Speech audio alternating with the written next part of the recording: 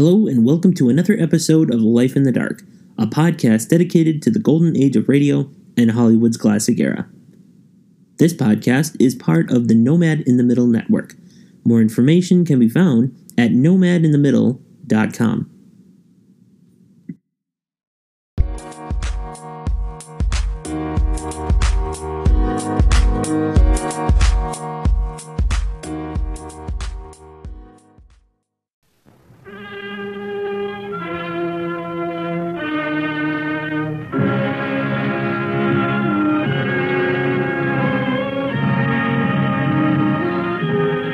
The makers of Campbell Soups present The Campbell Playhouse. Orson Welles, producer.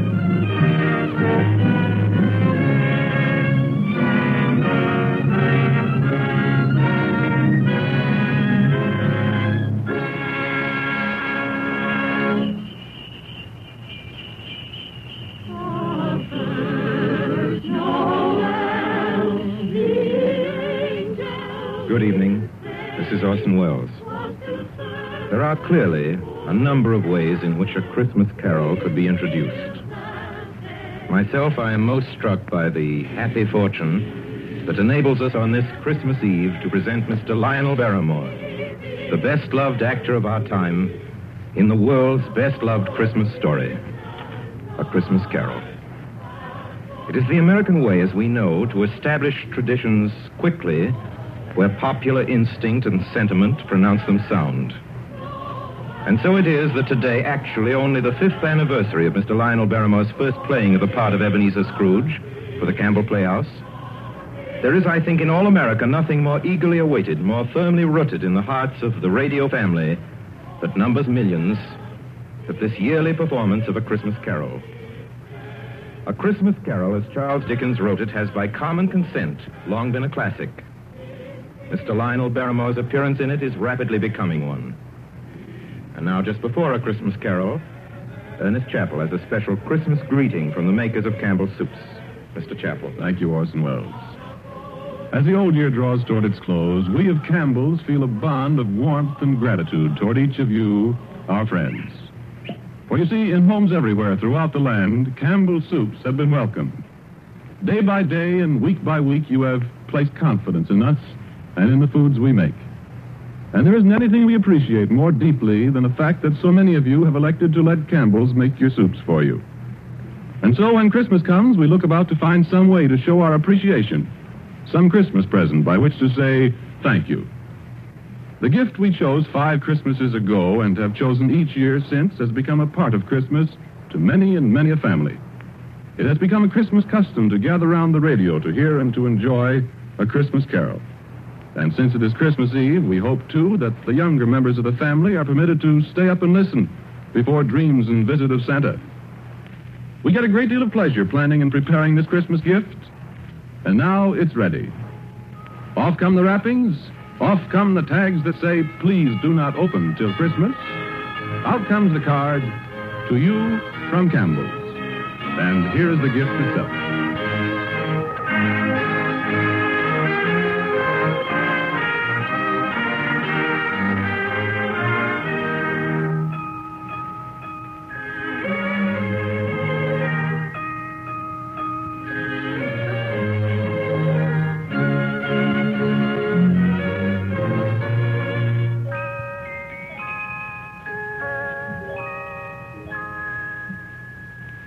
Marley was dead to begin with.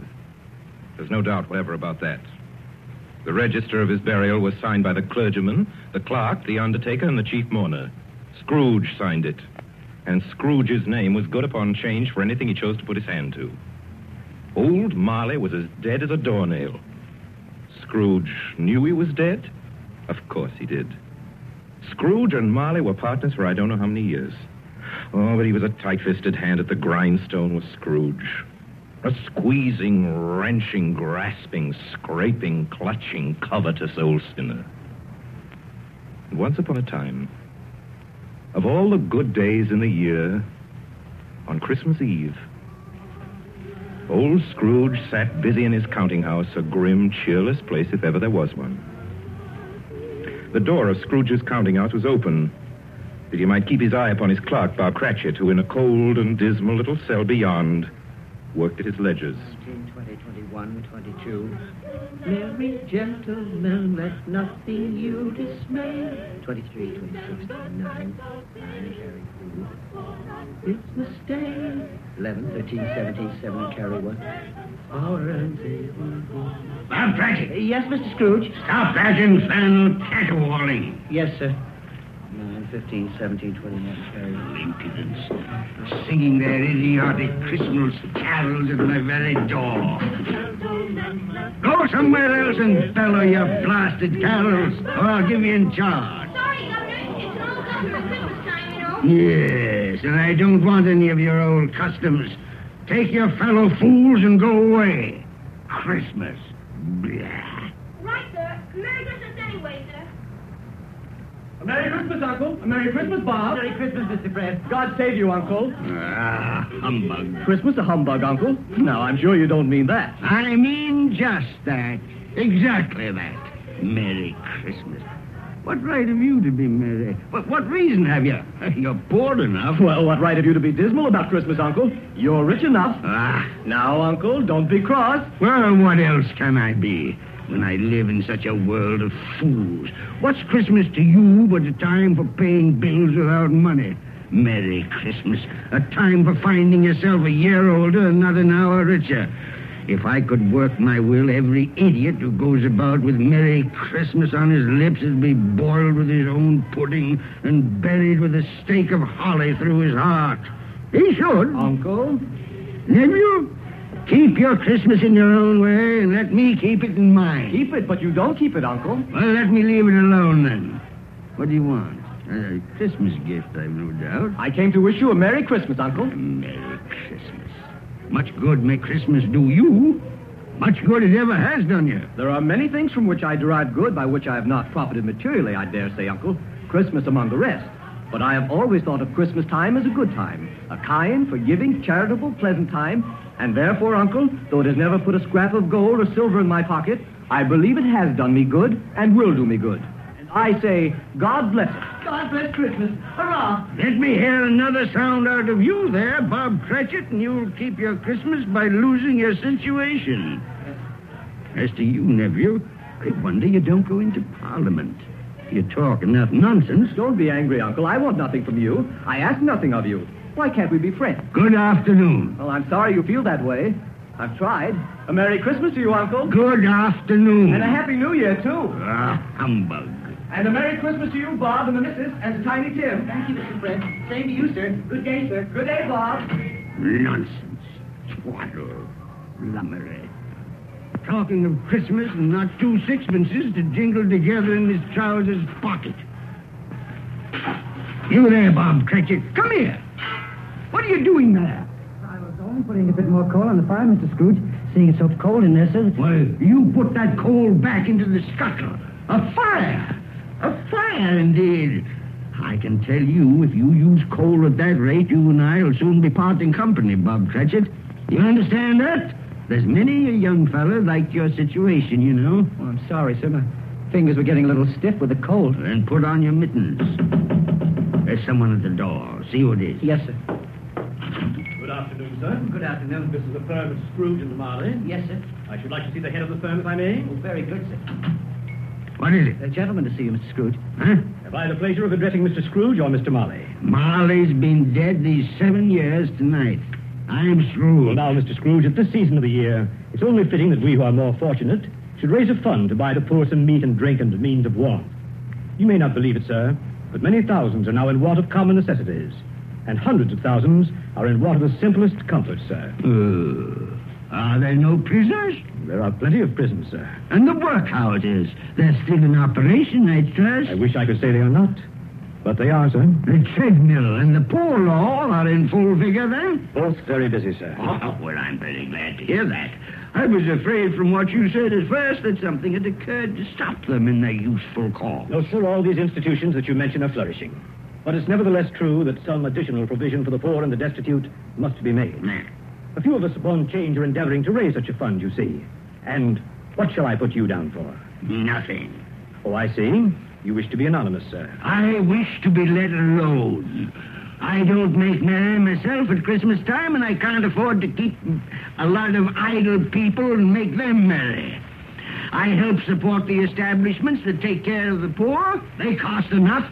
Let those who are badly off go there. Many can't go there, sir.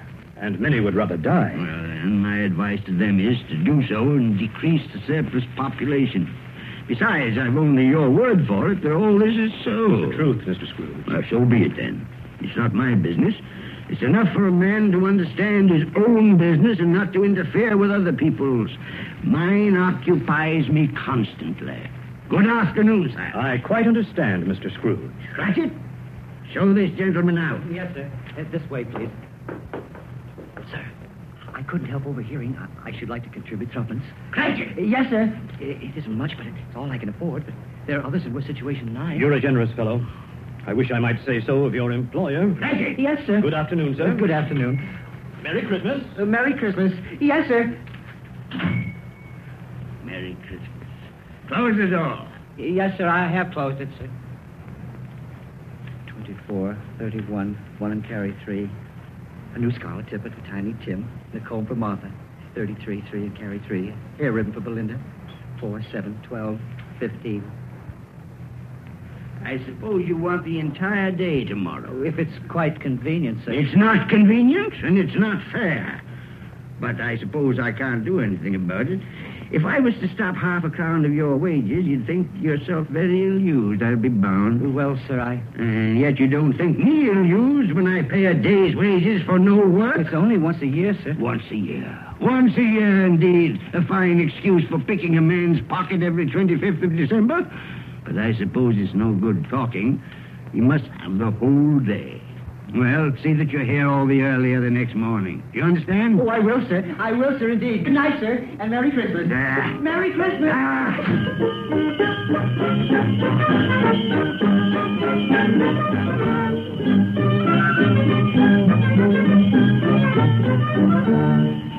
The office was closed in a twinkling, and Bob Cratchit, with the long ends of his white comforter dangling below his waist, for he boasted no greatcoat, went down a slide on Cornhill 20 times in honor of its being Christmas Eve, and then ran home to Camden Town as hard as he could pelt to play with his family at Blind Man's Buff. Scrooge, on the other hand, took his melancholy dinner in his usual melancholy tavern. Having read all the newspapers and spent the rest of the evening with his banker's book, went to his dismal house. Darkness is cheap, and Scrooge likes it. The yard was so dark that even Scrooge, who knew its every stone, had to grope with his hands through the fog and the frost to find the door. Scrooge walked through his rooms to see that all was right. Sitting room, bedroom, lumber room, all as they should be. Nobody under the table, nobody under the sofa. Nobody under the bed, nobody in the closet. Closed the door. Locked himself in, double locked himself in. And took off his cravat, put on his dressing gown and slippers and his nightcap, and sat down before the fire to take his gruel.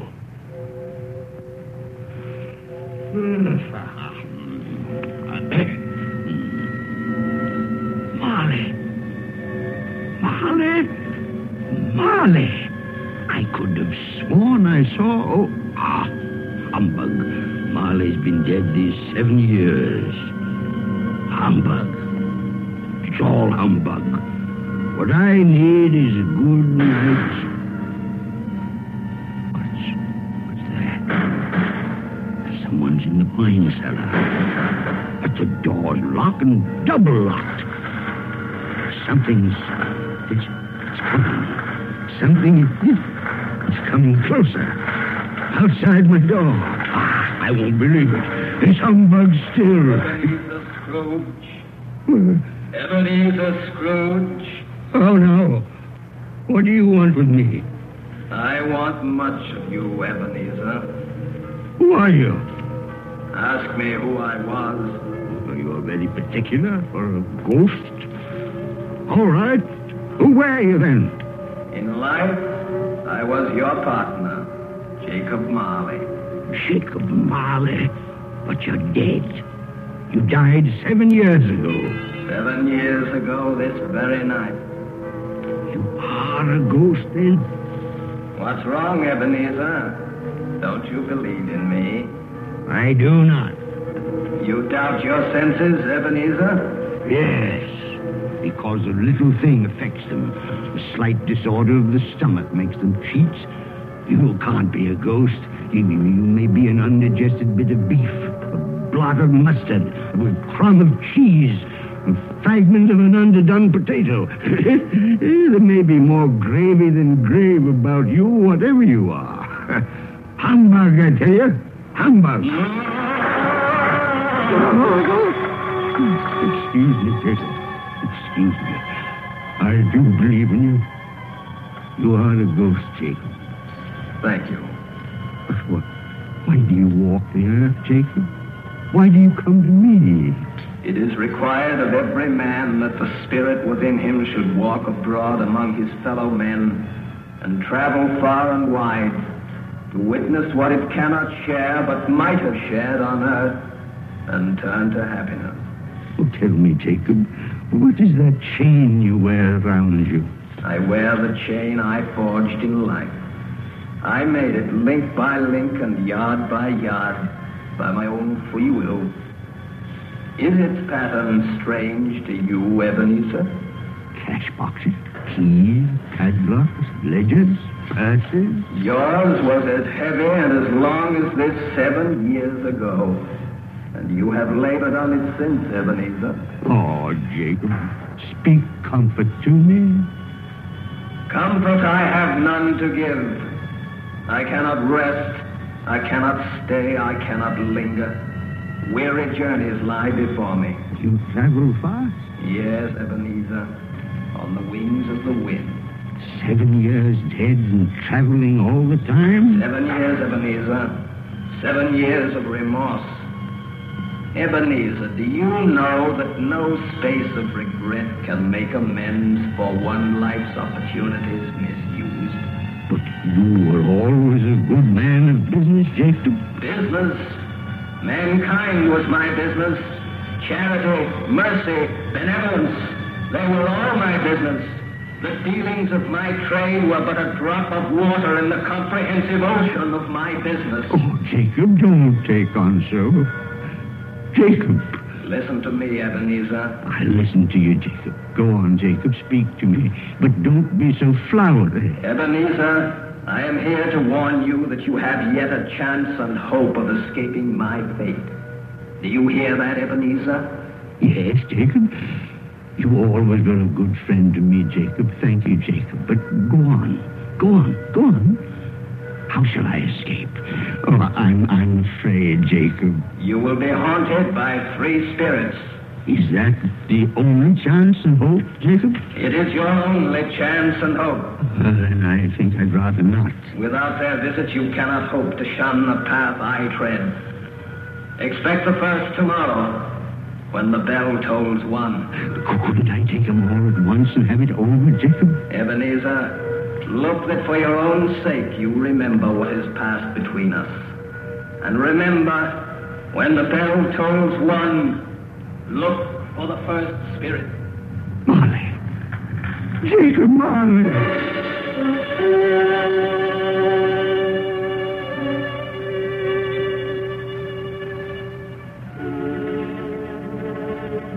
Scrooge awoke. He was lying on his bed fully dressed. Suddenly the curtains of his bed were drawn aside. Scrooge found himself face to face with the unearthly visitor who drew them. As close to it as I am now to you. And I am standing in the spirit at your elbow. It was a strange figure, like a child. Yet not so like a child as like an old man. Who's that? Ebenezer Scrooge, I have come for you. You are the spirit, sir, whose coming was foretold me? I am that spirit. What are you? I am the ghost of Christmas past. Long past? No, your past. But, what do you want of me? What brings you here to haunt me? Your welfare, Ebenezer Scrooge. Rise and walk with me. Oh, no, not out of the window. I can't do that. I'll fall down. I'm not a spirit. I'm mortal. I'll fall. Bear but a touch of my hand upon your heart, and you shall be upheld in more than this. Come, follow me.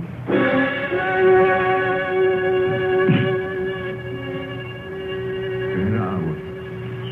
What's become of the city? And there's snow upon the ground.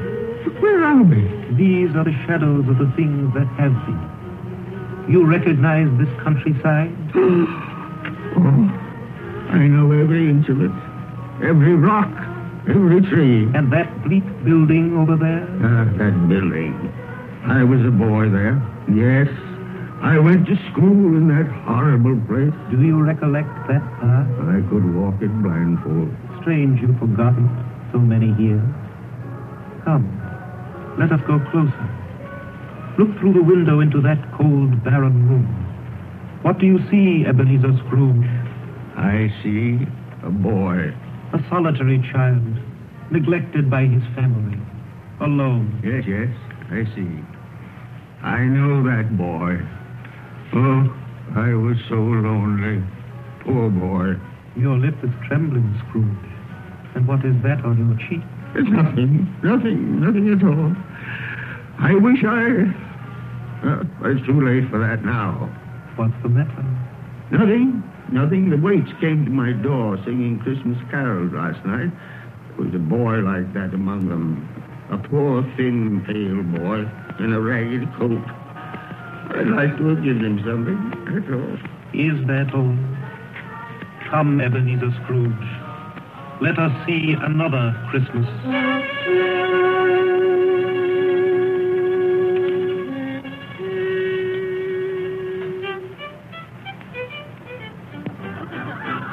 Do you know this place, Ebenezer Scrooge? Know it?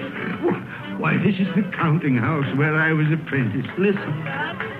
Who's your partners? Why, it's my old master. Bless his heart, old Fezziwig. My master, alive again, and host of one of his Christmas parties. Listen to him. Red Benito, and back to your places. And there's Dick Wilkins. Poor Dick. Dear, yes. And look, there's Mrs. Fezziwig herself, looking younger than any of them. And the tables all loaded with roast and cider and mince pie and beer. Oh, what a jolly time we used to have. That carefree young man with the light heart and the gay smile. Do you recognize him? Yes. Merciful heaven. How happy I was then. A small matter for old Fezziwig to make those silly folks so full of joy. Small matter? Small indeed. Isn't it? He has spent only a few pounds of your mortal money. Is that so much that he deserves praise? It's not that. It's not that, Spirit. Old Fezziwig has the power to make us happy or unhappy, to make our service light or heavy. His power lies in words and looks, in things so tiny it's impossible to count him up. The happiness he gives is quite as great as if it cost her... What is the matter? Nothing. Nothing at all, Spirit. Something, I think. No. Speak. No. Only, it's just that I should like to be able to say a word or two to my clerk, Bob Cratchit, just now, that's all.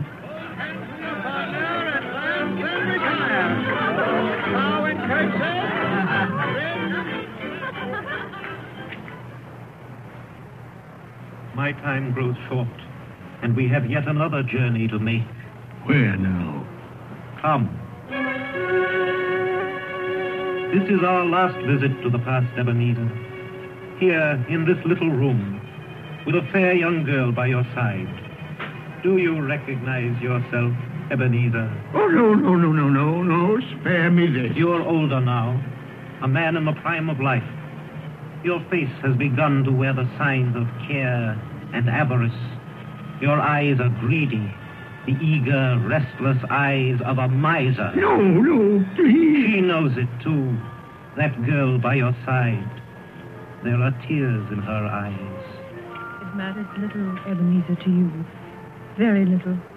I know that. Belle, have I changed towards you? When we were engaged, we were both poor. Was it better then? Better to be poor? Better at least to be happy. You're changed. You were another man then. I was a boy. Do you blame me because I've grown wiser? Have I ever tried to break our engagement? In words, no. Never. In what, then? In a changed nature. In an altered spirit. In everything that made my love of any value in your sight. Shall I release you from your promise? Belle. Oh, at first it may cause you pain to lose me. A very brief pain. But soon it will be dim, like a half-remembered dream. An unprofitable dream. And you will be glad to be awake from such a dream. May you be happy in the life you have chosen, Ebenezer. For the love of him you once were. Spirit, it's enough. Show me no more. Take me home. These were shadows of the things that have been. That they are what they are. Do not blame me. No more. No more. One shadow more. Come. Do you see this man, Ebenezer Scrooge? This man might have been you.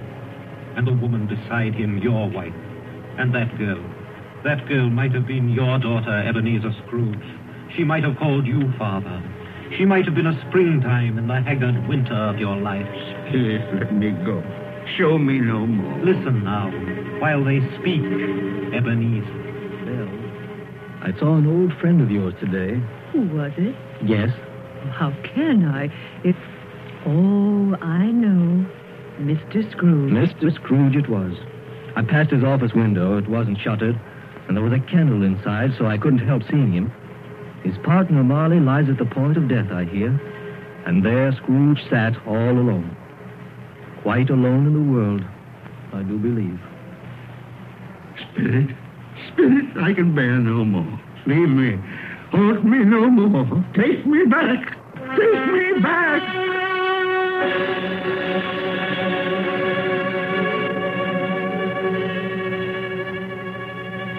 Good King Wenceslas looked out on the feast of Stephen, when the snow lay round about, deep and crisp and even, brightly shone the moon that night. You are listening to the Campbell Playhouse, bringing you tonight the 5th annual presentation of Charles Dickens' A Christmas Carol, produced by Orson Welles and starring Lionel Barrymore as Scrooge. This is the Columbia Broadcasting System. When the snow lay round about, deep and crisp and even, brightly shone the moon that night, though the frost was cruel, when a poor man came in sight, gathering winter dew. And now, back to the Campbell Playhouse and the 5th annual presentation of A Christmas Carol. A Christmas present from the makers of Campbell's Soups.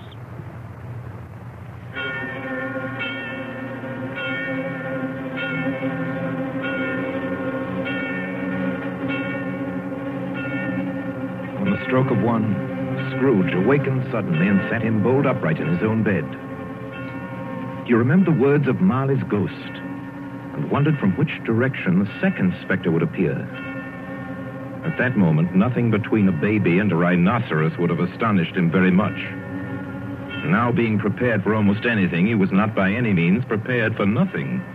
And consequently, when no shape appeared, he was taken with a violent fit of trembling.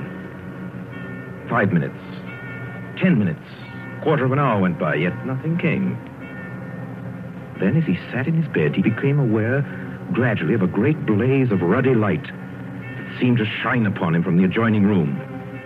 He got up softly and shuffled in his slippers to the door. It was his own sitting room, there was no doubt about that. But it had undergone a surprising transformation. The walls and ceiling were so hung with living green that it looked a perfect grove. And there sat a jolly giant, glorious to see, who bore a glowing torch in shape not unlike Plenty's horn, and held it up, high up, to shed its light on Scrooge as he came peeping round the corner. Come in, Ebenezer Scrooge, and know me better, man. You're... I am the ghost of Christmas Present. Spirit, take me where you will. Last time I went against my will and learned a lesson which is working now. If you have anything to teach me, let me profit by it. Touch my robe, Ebenezer Scrooge. Touch my robe.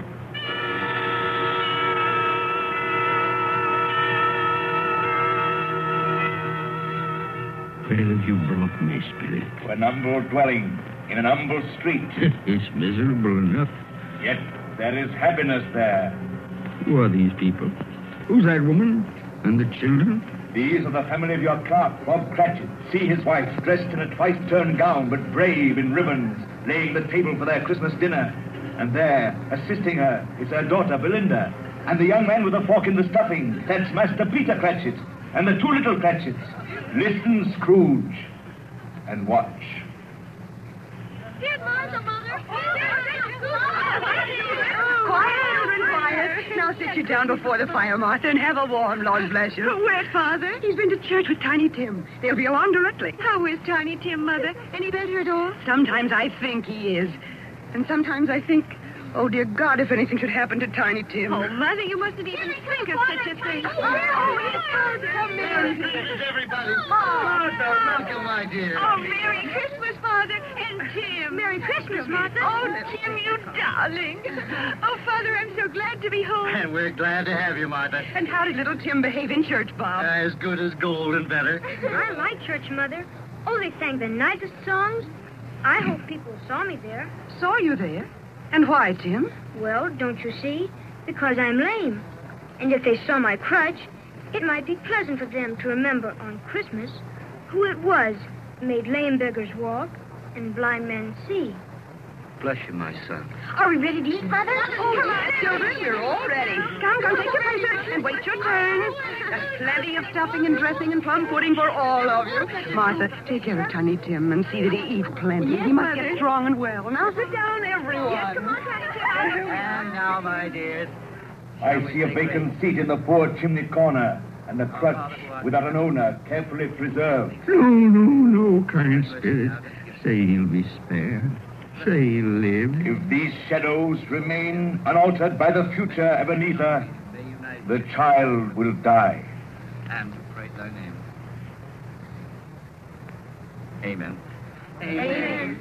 And now, my dears, with such a dinner, a toast. A Merry Christmas to us all, and God bless us. God bless us, everyone. And now to Mr. Scrooge.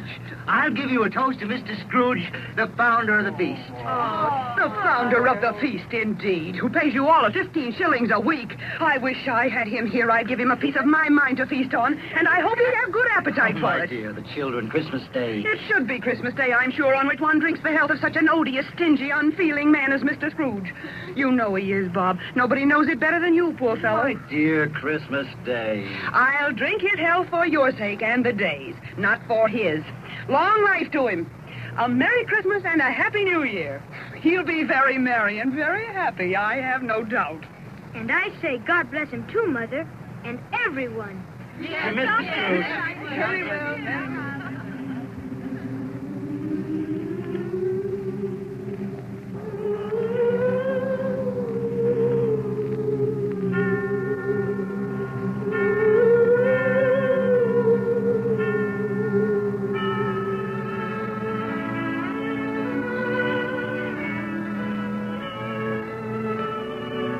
There was nothing of high mark in all this. They were not a handsome family, these Cratchits. They were not well-dressed. Their shoes were far from being waterproof. Their clothes were scanty and had known, very likely, the insides of a pawnbroker's.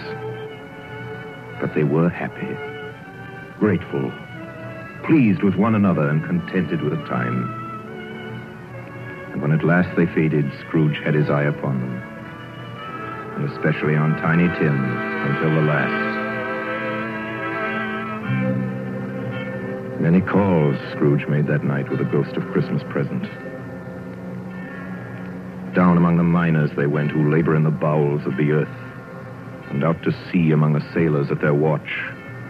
dark, ghostly figures in their several stations. Much they saw and far they went, and many places they visited, but always with a happy end. The spirits stood beside sick beds, and they were cheerful. On foreign lands, and they were close at home. By poverty, and it was rich. In almshouse, hospital, and jail, where vain man in his little brief authority had not made fast the door and barred the spirit out, the spirit left his blessing. It was a long night. It was only a night. And it was strange, too, that while Scrooge remained unaltered in his outward form, the ghost grew older. Clearly older. My life upon this globe is very brief, Ebenezer. It ends tonight.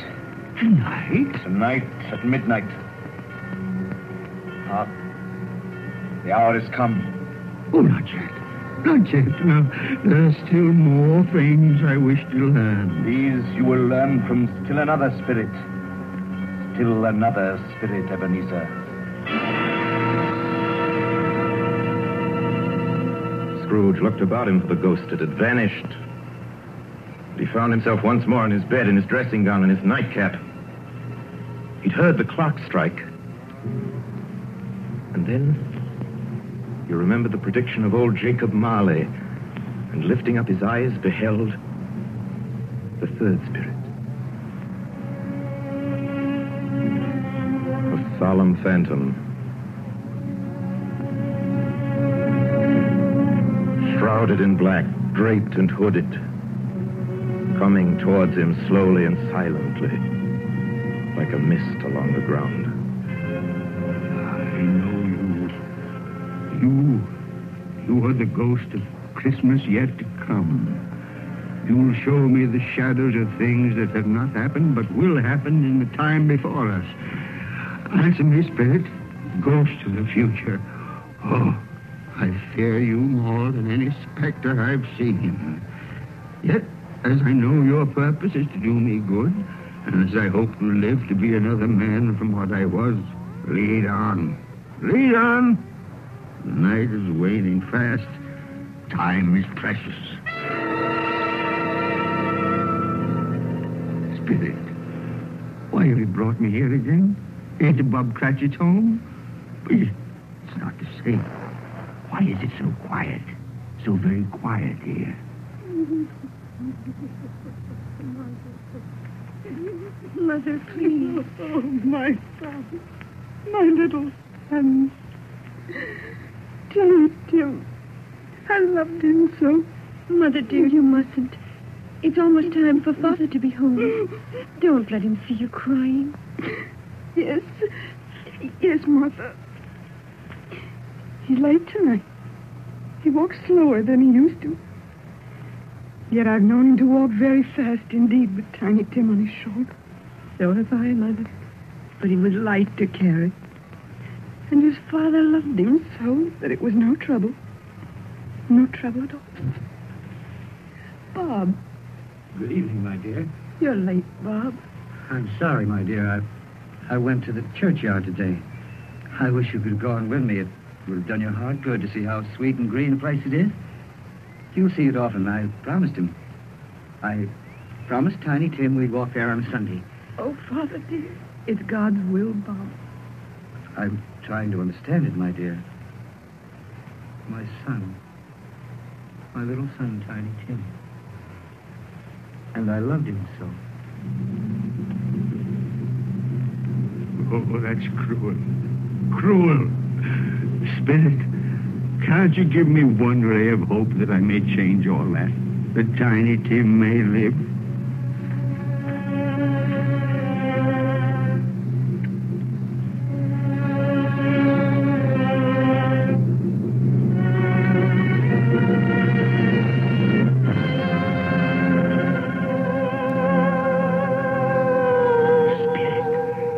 Where are we now? Oh, merciful heaven. Churchyard, overrun by grass and weeds, choked with too much burying. Desolate, a lonely, crumbling gravestone. Spirit, now before I draw nearer to that gravestone, answer me one question.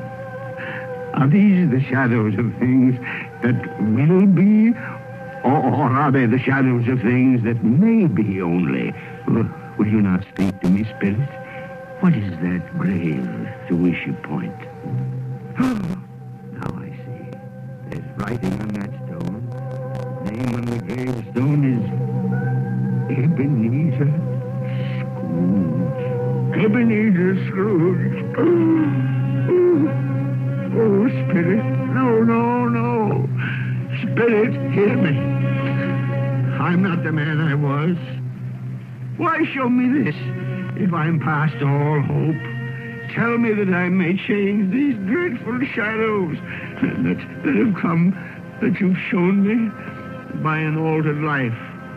I'll honor Christmas in my heart, and I'll try and keep it all the year. I'll live in the past, the present, and the future. I will not shut out the lessons that they teach.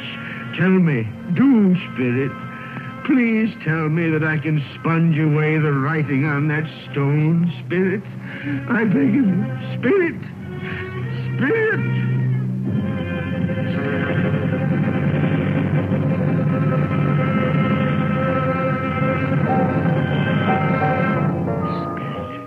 I promise on my knees. I promise.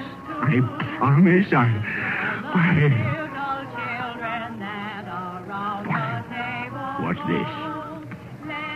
It's my bedpost. I'm home. In my own bed.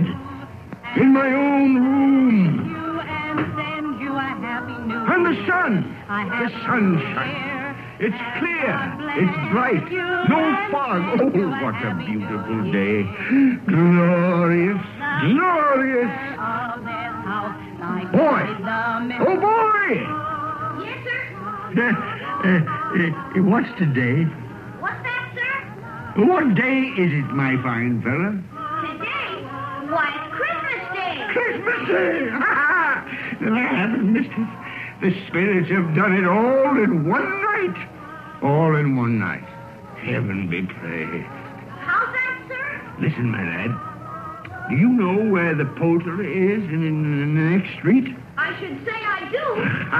An intelligent boy. A remarkable boy. Tell me, do you know if they've sold the prize turkey that was hanging in the window? The one as big as me? What a delightful boy. It's a pleasure to talk to you. Yes, my buck? It's hanging there now, sir. Oh, that's wonderful. Now go around, will you, and tell him to send it to Bob Cratchit and his family on Broad Street. And mind you, they're not to know who paid for it. Now, hurry along, my lad. And here's $0.50 for your trouble. Yes, sir. And a Merry Christmas. And a Merry Christmas to you, too, my boy. Oh, I don't know what to do. I'm as light as a feather, as happy as an angel. I'm as merry as a schoolboy. A Merry Christmas. A Merry Christmas to everybody. A Happy New Year to all the world. Whoop! Whoop!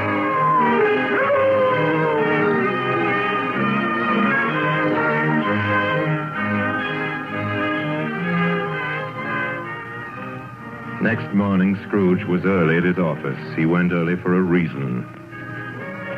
If he could only be there first and catch Bob Cratchit coming late. That was the thing he'd set his heart upon. And he did it. Yes, he did. The clock had struck 9. No Bob. 1:15. No Bob. Scrooge sat with his door wide open that he might see him come in. And at last he came. His hat was off before he opened the door. His comforter, too. He was on his stool in a jiffy, driving away with his pen, as if he were trying to overtake 9 o'clock. 8 and 17 and 15, carry the 1, 24, carry the 2, 31, carry the 4, 8 and 6 and 14, carry the 8. Hello, you, Cratchit. Yes, sir. Step this way, Cratchit, if you please. Cratchit, what do you mean by coming in at this time of day? Oh, I'm very sorry, sir. I'm behind my time. You are? You are? Yes, I think you are. Oh, it's only once a year, Mr. Scrooge. It shall not be repeated. I was making rather merry yesterday, sir. I'll tell you what, my friend. I'll not stand this sort of thing any longer. And therefore, Bob Cratchit, I'm about to raise your salary. Mr. Scrooge, are you quite yourself, sir? No. No, thank heaven I'm not quite myself. Merry Christmas, Bob. Merry Christmas, my good fella. A merrier Christmas than I've given you in many a year. I'll raise your salary, and we'll see what we can do for Tiny Tim and the rest of your family. We'll discuss it this very afternoon over a Christmas bowl of smoking bishop. Bob, make up the fire. Make it up and buy another coal scuttle before you dot another I.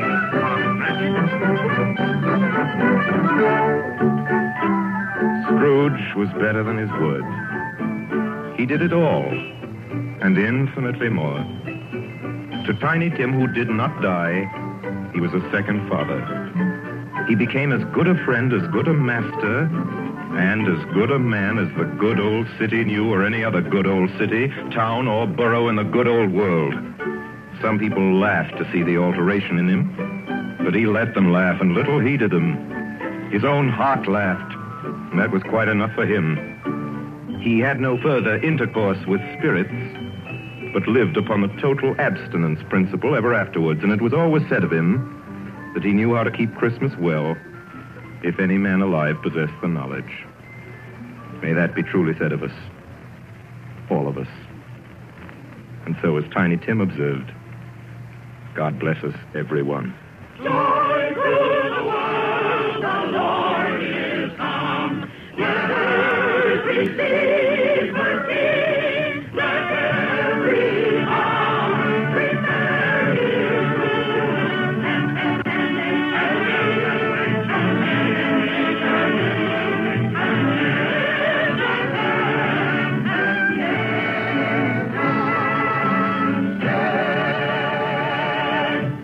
You have just heard our annual presentation of Charles Dickens' A Christmas Carol, starring Lionel Barrymore, brought to you by the makers of Campbell Soups.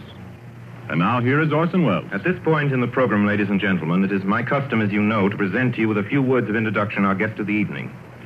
With your consent, I shall dispense with this tonight to introduce tonight's guest to the Campbell Playhouse audience or to any other American audience is an extravagant and superfluous procedure. For if ever an actor has won for himself a lasting place in the hearts of his fellow countrymen through years of unsparing and inspiring service, that actor is Lionel Barrymore. Mr. Lionel Barrymore. Thank you, Orson Welles. Good evening, ladies and gentlemen. This is the fourth year I've had the pleasure of appearing in the Christmas Carol here on the Campbell Playhouse. And I assure you all it's a pleasure that never tires.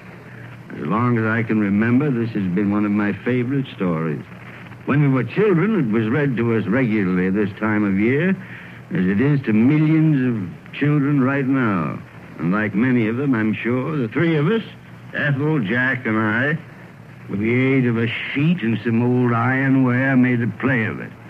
As I remember, we had 3 Scrooges in that production. Mr. Barrymore, who played Tiny Tim?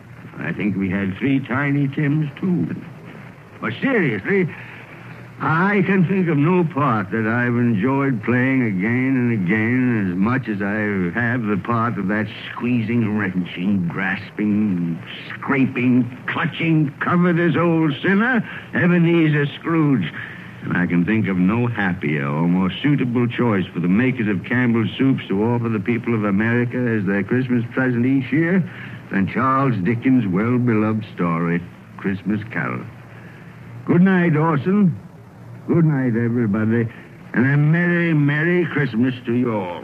Good night, Mr. Barrymore. Merry Christmas to you, sir. Ladies and gentlemen, for next Sunday night, we're happy to announce our version a great and truly American story by a great American novelist, Come and Get It by Edna Ferber. Against a background of the mighty forests of Miss Ferber's own Wisconsin, it tells a stirring tale of the men and women who live and die in the woods in order that lumber may come down the rivers every spring into the cities of the modern world. Like so many of Miss Ferber's epic romances of American life, it was made from a best-selling novel into a highly successful motion picture. Now we bring it to you on the air. The story of a man and his son and the girl they both loved, Lotta. played for us by one of the loveliest and most accomplished of Hollywood's younger dramatic actresses, Miss Frances D. And so until next week, until Come and Get It with Frances D., my sponsors, the makers of Campbell Soups, and all of us on the Campbell Playhouse remain, as always, obediently yours. But just a minute, Benny, ladies and gentlemen, it's the night before Christmas. And all through the Campbell Playhouse, not a creature is stirring that doesn't join Lionel Barrymore in wishing you a Merry, Merry Christmas. This goes for all of us, from my sponsor, from myself, from all of us, from Don McBain, who runs the machinery in the control room, to Miss Helgren, who types the Campbell Playhouse scripts. A Merry Christmas from Benny Herman and his band of Merry Melodians, Merry Christmas. You get the idea. From Max Sayre's choruses. From Harry Esmond and his crew of sound effects technicians. Thank you. And from Orson Welles and his considerable aggregation of dramatic talent, which includes, among others, Mr. Frank Reddick, Miss Georgia Backus, Miss B. Benaderet, Mr. Ray Collins, Mr. Everett Sloan, Mr. George Coulouris, Edgar Barry, Erskine Sanford, Tommy Lane, William Allen, Betty Lou Walters, Eric Burtis, and, of course, myself and George Spelvin. A Merry Christmas. How about it, ladies and gentlemen? A Merry Christmas. And finally, as Tiny Tim says, God bless us, everyone.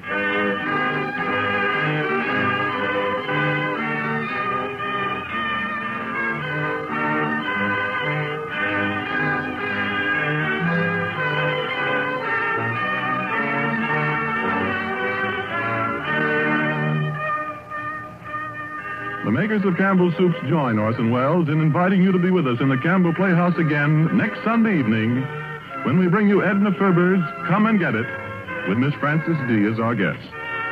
Meanwhile, if you have enjoyed our 5th annual presentation of A Christmas Carol, won't you tell your grocer so this week when you order Campbell Soups? This is Ernest Chappell saying thank you and a Merry Christmas to you all.